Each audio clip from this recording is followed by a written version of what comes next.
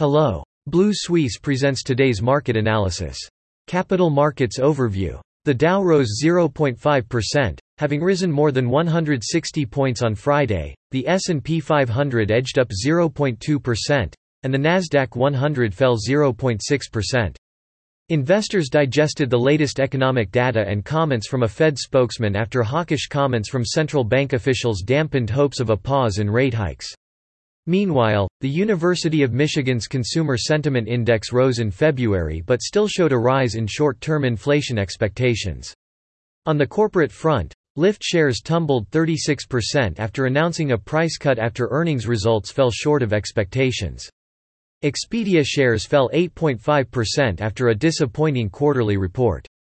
For the week, the Dow rose 0.2%, the S&P 500 fell 0.6%, and the Nasdaq 100 fell nearly 1.8%, marking its worst week since December. The Canada S&P/TSX Composite edged higher to 20,610 on Friday, amid widespread caution amid fears the central bank may reconsider its pause and raise interest rates. Local labor force data showed the job market remained tight in January, as the economy added 150,000 jobs, the most in nearly a year. In addition, unemployment remained at record lows, and wage growth slowed only slightly.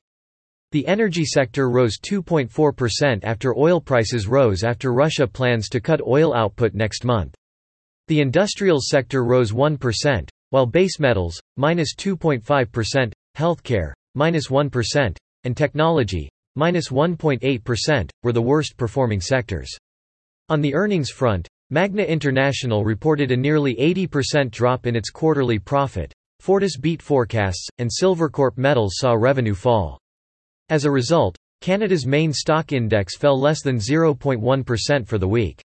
European stocks fell from 9-month highs on Friday, extending a global rout as investors worried that the European Central Bank and the Federal Reserve could tighten policy further even as they pledged to lower inflation.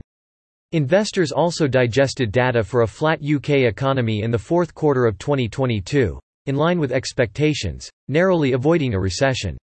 However, the monthly GDP figure for December alone fell by 0.5%, beating expectations of 0.3%.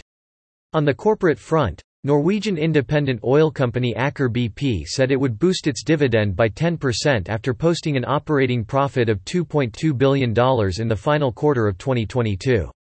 Swedish defense equipment maker Saab also reported fourth-quarter operating profit, while Zara owner Inditex has struck a deal to raise wages at its Spanish stores by an average of 20%.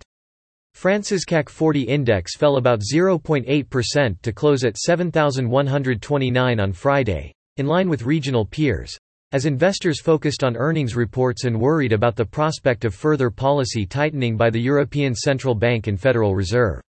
Meanwhile, the ECB's Schnabel said the next 50-point hike will depend on an assessment of the inflation outlook. Technology and luxury stocks were the most affected. That's all for today. You can read more on our website at bluesuisse.com.